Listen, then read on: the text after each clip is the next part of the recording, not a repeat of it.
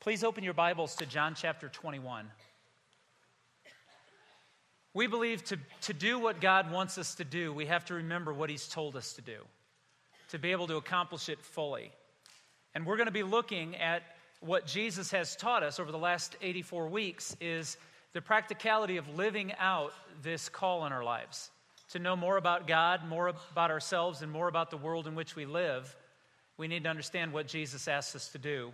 And today we're going to look at that as we look at our return to Him. The Passion Week is over, and Jesus has been murdered, but He's also been resurrected. And in His resurrection, He appears to people around Him to show that He is alive. And because of His life, we have hope that we can overcome death. Today I want to focus on a moment where Peter appears to resurrect one of His disciples in one of the most significant ways. It's found in John chapter 21. I'm going to be reading out of the Contemporary English Version this morning, not because it's highly different from the NIV, but I like how it accents certain passages. John 21, verse 4. When the day was now breaking, Jesus stood on the beach, yet the disciples did not know that it was Jesus. Jesus therefore said to them, "Children, you do not have any fish, do you?" They answered Him, "No." And He said to them, "Cast the net on the right side of the boat, and you will catch a fish." Or you will find a catch, rather. They cast, therefore, and then they were not able to haul it in because of the great number of fish. And John said to Peter, "It is the Lord." Peter put on his outer garment and threw himself into the sea. But the other disciples came in the little boat, dragging the net full of fish. So when they got out upon the land, they saw a charcoal fire already laid and fish placed on it and bread. Verse 12. Jesus said to them, "Come and have breakfast." Verse 14. This was the third time Jesus appeared to the disciples after He was raised from the dead. In your notes this morning, I'd like you to write down Luke chapter 5. Or just highlight that, put a piece of paper in it to read later today. Luke chapter 5 is highly significant because John is paralleling the call of Peter, which is first noted in Luke chapter 5, and this wonderful moment that happens in the resurrection of Peter on a beach. What happens in Luke chapter 5 is Jesus is walking through the little town that Peter and James and John have their fishing business in, and He sees them coming in the morning cleaning their nets. And He asks them if they've caught any fish. And they say no. Now, I'm told, I don't fish very often, in fact, hardly ever, but I'm told you don't ask the fisherman if he's caught fish. If he's caught fish, he'll tell you. Fisherman, is that right? Yeah, so you don't go up and say, "Did you catch any fish?" No, if he's caught fish, he's already talking about him. And so Jesus says to Peter, "Have you caught any fish?" And Peter says, "No, we've been out all night, we've caught nothing." And Jesus said, "Then cast your net on the right side of the boat." And Peter says, "We've just cleaned our nets and we're tired and we have nothing to show for our efforts, but if you say so, I will." And he throws the nets on the right side of the boat, and the boat begins to sink because the net is full of fish. And Peter then does the most amazing thing in Luke chapter 5. He falls on his knees and he tells Jesus to get away from him because Peter is a sinner. I don't know what catching fish and sin have to do with one another. But Peter, in the moment of seeing the power of God in Jesus, he realizes who He is in comparison. And I'm here to tell you that every time you understand who Jesus is, you're going to realize what you're not. That's why some people don't want to follow Jesus. Because in the comparison game, we'll always lose. But when we understand who Jesus is and how He's always providing for us even in our failure, then we understand what Peter does and we fall to our knees and we say, "Lord, I'm a sinner," and Jesus takes care of that too. This is the scene in Luke chapter 5 when Peter has that moment with Jesus. Now, what's happened since is Peter's had a horrible, horrific failure.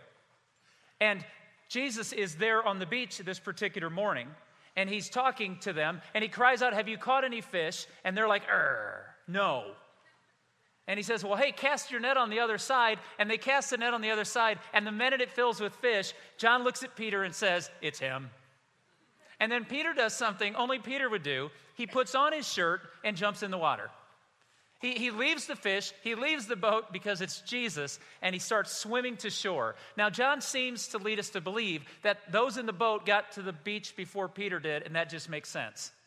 Peter's flailing in the water, and they paddle the boat up, and they get it to shore, and they get there. And here's this one moment. I find it rather funny. First hour stared at me. Let's see if you do. They get on the beach after not having caught any fish previously, and Jesus has a fire going there, and what's on the fire? Fish. Jesus is funny. He didn't get up at 3 in the morning, to fish in the cool of the morning before the sun came up. Jesus is just Jesus. Snapped his finger, a fish jumped in his hand, he had breakfast. And there he is in front of this fire. And John tells us something amazing, that if you go by it quickly, you'll miss it. He says that Jesus had a charcoal fire on the beach with some fish laid on it. Charcoal, why would you mention that? It's only 2 times in the entire books of Matthew, Mark, Luke, and John that the word charcoal is used. The other time it's used is a very significant moment. It's found in John 18:18. It was cold, and the servants and officials stood around a fire that they made to keep warm. Peter also was standing with them, warming himself. It was a what kind of fire, church? A charcoal fire. Now you want to know why is that significant. Have you ever been around a charcoal fire compared to a gas fire? There is a distinct smell, a sense. Even now to this day, when I walk by a charcoal fire, I remember the amount of times, our family vacations, because we didn't have a whole lot, were camping trips. And I remember every night, the privilege was to get the charcoal fire started. And my dad couldn't stand it, but I would douse that with as much flammable liquids as I could. And there would be a flare go up to God that there was about to be a dinner at the Christian camp. And I always remember the smell of charcoal lighting up and how wonderful that was. You'll remember smells and sounds and music were sensory creatures. In John 18, John is recording the moment that Peter was standing around a fire, and for the 3rd time that night, somebody said to him, I think you follow the Jesus that's being beaten over there, don't you? And Peter said, I do not know this man. And it's recorded that he cursed. He used obscenities so that no one would believe he did know Jesus. And Peter walks on the beach that morning, and he's soaking wet, and there's a warm fire, and there's fish laid on it. And he walks up to the charcoal fire, and he smells the smell. And he's taken back to a night about 2 weeks previous when he did his worst thing ever. His most horrific, damaging moment. Verse 15, John 21. So when they had finished breakfast, Jesus said to Simon Peter, Simon, son of John, what did he just call him? Simon. Hadn't he renamed him Peter? Hadn't he said, I'm going to name you Peter, and upon this rock I will build my church? Now he refers to him as Simon.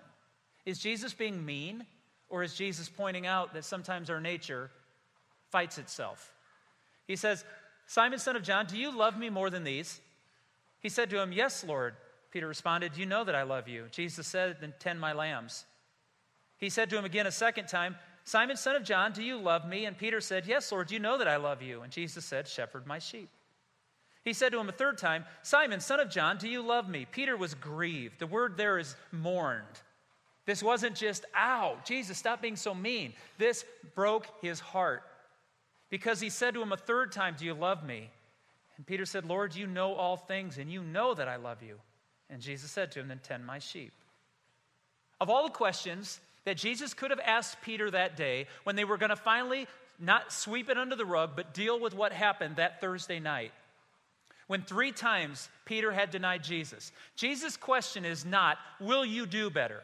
Will you try harder? Are you sorry you did it? Jesus' question to Peter 3 times is what question?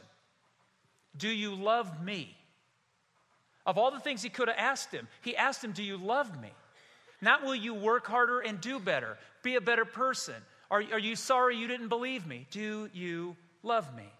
It's the question he still asks today.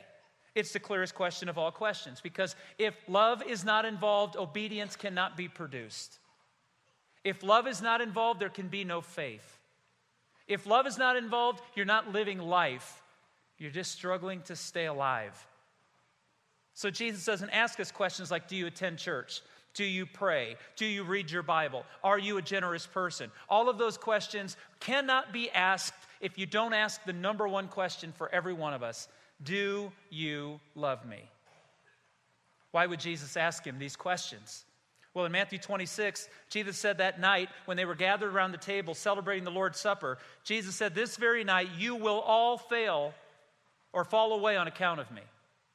Jesus said, every one of you, even the one who just left the room, Judas, all of you will fail this night. You will fall away because of me. And Peter, being Peter, says, even if all fall away on account of you, I never will. Peter's number one mistake is he's basing his faith on how much better he is than the guys around the table instead of the guy who built the table. He's looking at her to say, I'm better than John, I'm better than James, and Bartholomew, who's that guy? And Jesus is like, no, you need to understand. Do you love me? Understand me clearly this morning. It will always be about you and Jesus and nobody else. It won't be about grandma and Jesus, or your mom and Jesus, or your neighbor and Jesus, or your pastor and Jesus. It'll always be about you and Jesus. I cannot stand before God and say, my mom loved you. I cannot stand before God and say, my grandfather feared you. I cannot say, my Bible college professors taught about you. I have to stand up and answer this one question. Do I love Jesus enough to trust him? It's always between me and Jesus. It'll always be between you and Jesus. Peter said, I'm better than all these guys. Maybe not. Doesn't matter. Peter, do you love me? Because he asked him in verse 15, Simon, son of John, do you love me more than these? After his failure. Jesus said, I told you would all fall away because of me, and you all fell away. Are you still better than these guys? Peter responds in verse 17, you know all things. I love that. He says, you know. Jesus, you know that I love you. And I wonder if when he asked him the third time, if Peter didn't stop and think, he knows I denied him 3 times. You see, there's only one moment where Jesus was actually there when Peter denied him. Of the 3, there's only one time that Jesus was there, and Luke records it. He said that Peter was standing by the fire, and he cursed. He used obscenities to get people to realize he's not a holy man. He's just an average guy. Leave me alone. And it says at that moment when he said that Jesus was walking across the garden after having just been beaten by the Romans and scourged. He's being taken there, being punched by the Jewish officials in the face and beaten about the body. He's being taken out of that, a bloody, bruised mess. And he hears Peter curse, and he looks across the courtyard, and they make eye contact. I'm glad I'm not Peter in that moment. How about you? The worst I can remember is the time I was talking about somebody, and I looked around the corner, and they'd heard every word, and there they were. And I'd give my life to erase those moments. Indelible hatred of myself, disappointment in the lower character that I chose to live with. And Peter's reminded, and on the 3rd time it says Peter grieved. He may have even wept, because at that moment he knows that Jesus heard all 3 of his denials. But here's the beautiful part of Peter's resurrection. With Jesus, failure is never final. Instead of Jesus saying, Peter, you loser, 3 times you could have said you knew me, and all 3 times you said you didn't know me. Get away from me. I can't use you because you chose not to trust me. Instead, we celebrate today a Jesus who comes to us in our worst moments and offers us resurrection. He says to Peter, I'm going to change your name again, and I need you to answer the one question that will allow me to change your name. Do you love me? It's the question of the day. Peter's failure is hanging in the air. And Jesus said to him the very first time, do you unconditionally love me more than any man who ever walks the earth? And Peter says, no, I love you like my brother. And then Jesus says, Peter, do you love me like your brother? Peter says, you know I love you like a brother. He says, Peter, I'm going to ask you one more time. Do you love me like a brother? Peter says, Lord, you know everything. And you already know the answer to that question.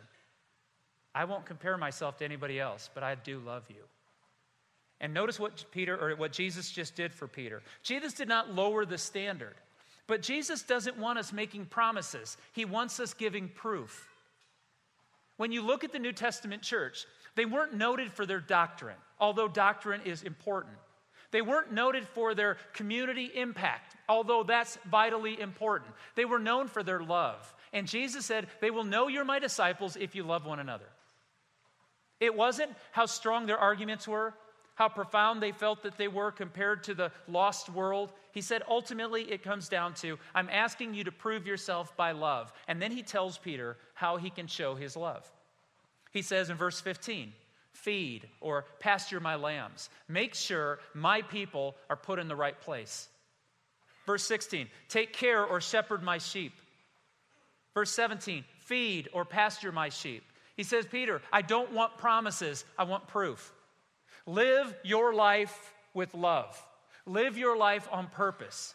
Don't just make bold proclamations so the world will go, wow, Peter was the strongest disciple of all. That's why Jesus said, no, what I want you to do is take care of my lambs who are defenseless, who need someone to care for them. Make your life more than just about you. Make it about others. And this makes sense because in Matthew 22, Jesus was asked a question, what is a life worth living? And his answer was, love God and love your neighbor as yourself. And you will live out all of my commands for you. All of them. To love. So how do we live this out? Well, the way we love our fellow man. It's really that simple. He didn't say to Peter, go save people and leave them to themselves. He said, no, go win people to my kingdom and then take care of them. Love them.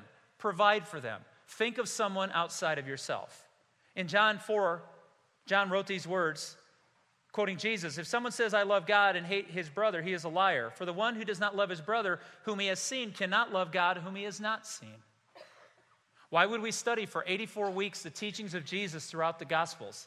For this simple reason, to understand who God is, who we are, and what kind of world we're living in. And Jesus has told us, you have a God who has loved you, and you are to love God by loving your neighbor, so we can change this world from a world of hatred and division to a world of unity around Jesus Christ's love.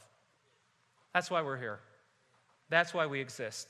And if we say we love God, but we will not sacrifice for our neighbors, we will not sacrifice for a lost world, then we don't know the God we say we love. Because that's exactly what he did. For God so loved the world that he sent his only son, that whoever would believe in him would not perish but have eternal life.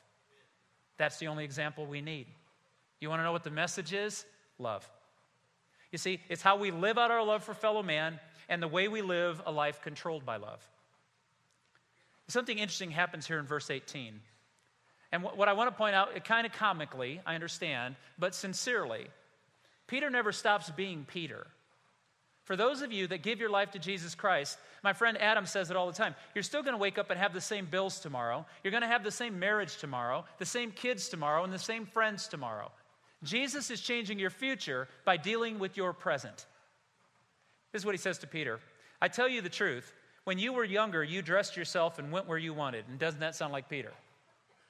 But when you are old, you will stretch out your hands and someone else will dress you and lead you where you do not want to go. Now, John, parenthetically, points out what this would mean, because John's writing after the fact. John says Jesus said this to indicate the kind of death by which Peter would glorify God, and then he said to him, follow me. And this is where Peter is Peter. Peter turned and saw that John was following them, and when Peter saw John, he asked Jesus, Lord, what about him? Now, I have 3 brothers. I understand exactly what that is. That is, Mark, it's time for you to go to bed. What about Stephen Scott? At which point my father would always answer with all great love and disinterest, I didn't talk to Stephen Scott, did I? I asked you to go to bed. And Peter says, what about John? And Jesus says, if I want him to remain until I return, alive until I return, what's that to you? You must, what, church? Remember, it's only about you and Jesus. It's not about anybody else and Jesus. It's only about you and Jesus. And what's interesting here is that Jesus knew that at Jesus' crucifixion, Peter failed him. But Jesus says to Peter, at your own crucifixion, you won't fail me. When I was dying on the cross, Peter, you denied me. Peter, when you die on the cross, because tradition records that Peter was crucified upside down because he would not be honored by dying the same way Jesus did. And Jesus said, at my crucifixion, you denied me. At your crucifixion, you won't. Peter was resurrected by the love of Jesus. And so can you and I. And so can those we work with, live with, neighbor with. They all can be won by love. If the church will step out and choose to pastor, shepherd, care for others. 2 Corinthians 5:14, the Apostle Paul wrote, the love of Christ controls us. It is the question of the gospel. It is the moment of return. He has allowed us to come home. Will we come because of love or obligation? Will we become love or duty? Love or fear? Love or nothing? It's what it's all about. The love of Christ controls us. And it's our hope that the love of Jesus can change our path, can change our lives, can change who we are. This morning, if you don't know the love of Jesus Christ, it is as simple as bowing as Peter did in Luke 5 and call out, I am a sinner who needs you to save me. And I will show you in Scripture the promises that come with your confession. This morning, let's stand together and sing a love song to our Jesus.